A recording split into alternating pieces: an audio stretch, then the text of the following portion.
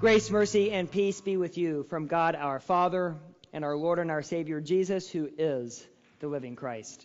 Let us bow our heads for a word of prayer. Good and gracious God, we give you thanks for this day, for all you have given to us, for sending your Son, Jesus, to be in our lives. Help us to be instruments of his love in this broken world. This we ask in your holy and your precious name. Amen. Now, when I say the following words, many of you, if not most of you, will know exactly what I'm talking about. Space, the final frontier. Yep. These are the voyages of the Starship Enterprises, right? Its 5-year mission to explore strange new worlds, to reach out and seek new civilizations, to boldly go where no man, or politically correct, no one has gone before, right? Confirmation. Have you guys ever heard that? You never watched the Star Trek movies are new. The TV show is old. Today is Ascension Sunday, and it is reasonably understandable for us to what on Ascension Day? To gaze into the heavens, to look up, to say that's where Jesus was lifted up by God into the heavens. I recently read that the observable galaxy, and that was sort of a new term for me, the observable galaxy, it takes 28 billion years for light to travel from one end of the observable galaxy to the other end of the observable galaxy.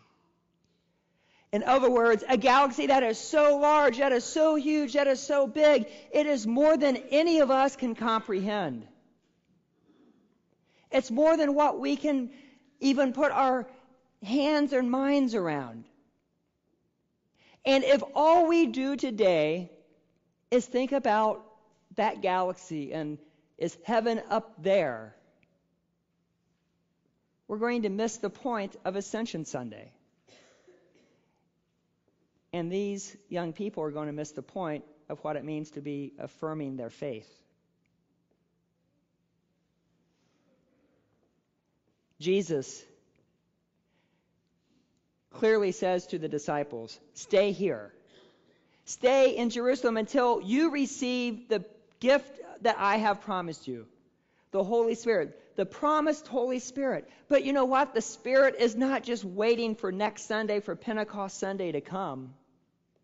The Holy Spirit has already come. And as we go through all of Scriptures, we see that the Spirit has been there. From the moment that Jesus was baptized, we hear that the heavens were ripped open and the Holy Spirit descended like a dove upon him, saying, "This is my Son with whom I am well pleased."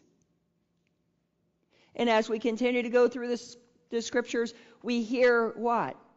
That Jesus was moved by the Spirit, that Jesus was full of the Spirit, that the Spirit did this or the Spirit did that.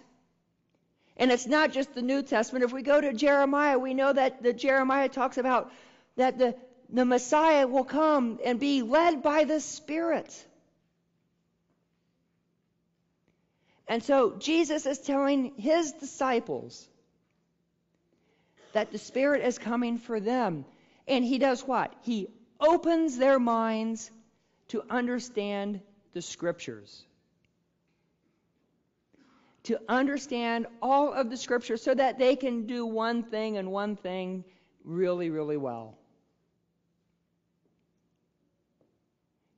So that they can be witnesses. Now, it's really easy for us as we watch Judge Judy or whatever all those judge shows are, right, on TV, or we have our friends who are attorneys.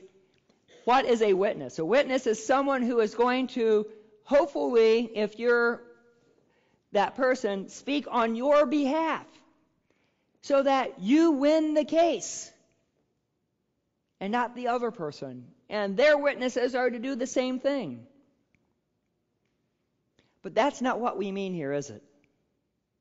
Witness here specifically means to testify, to not to something legal, but to testify to the promise of God, the promise that God sent his Son Jesus to be with us so that we would have the promise of new life given to us no matter what, no matter what's happening in our life.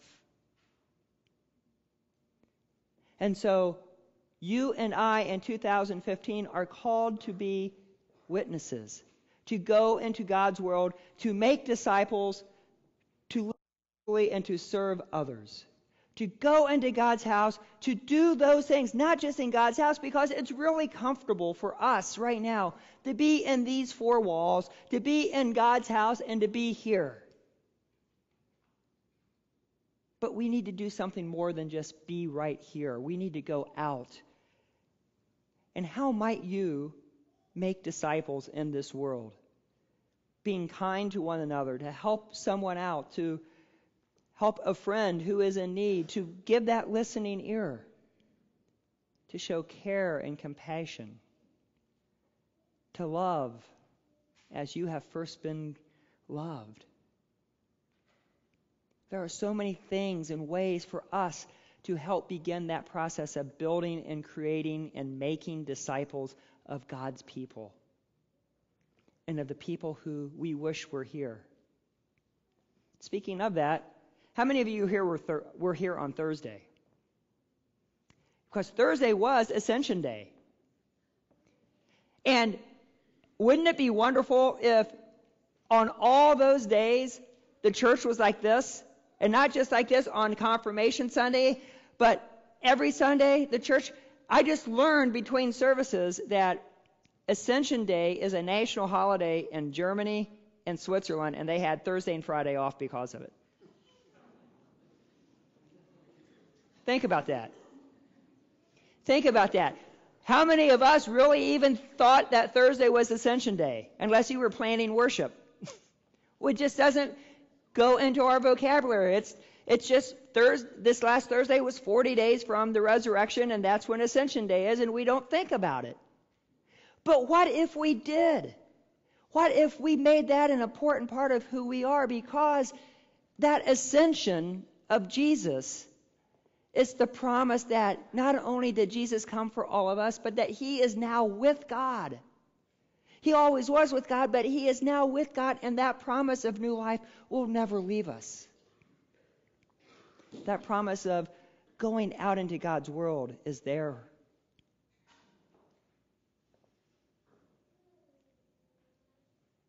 I really liked how the book of Acts ended. This our lesson for today. Jesus was lifted up. And what did the disciples do? Wow. Then there were two men in white robes. Sounds sort of like the resurrection appearance, when they went to the tomb. And there were two angels in white robes who said, "He is not here. He is risen from the dead." And as they were doing that, what did they say? "Men of Galilee, what are you doing staring into the heavens? Go! Get out! Don't stand here. Go proclaim. Do what you have been called to do. You are witnesses."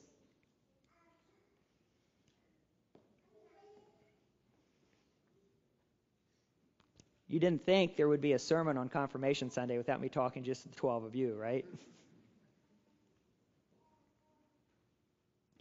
Today you are going to affirm your faith.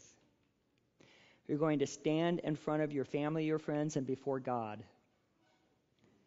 And you are going to confess your faith.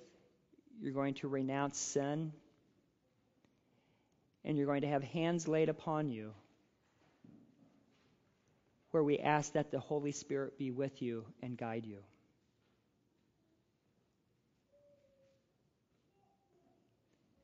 Confirmation class of St. Paul Lutheran Church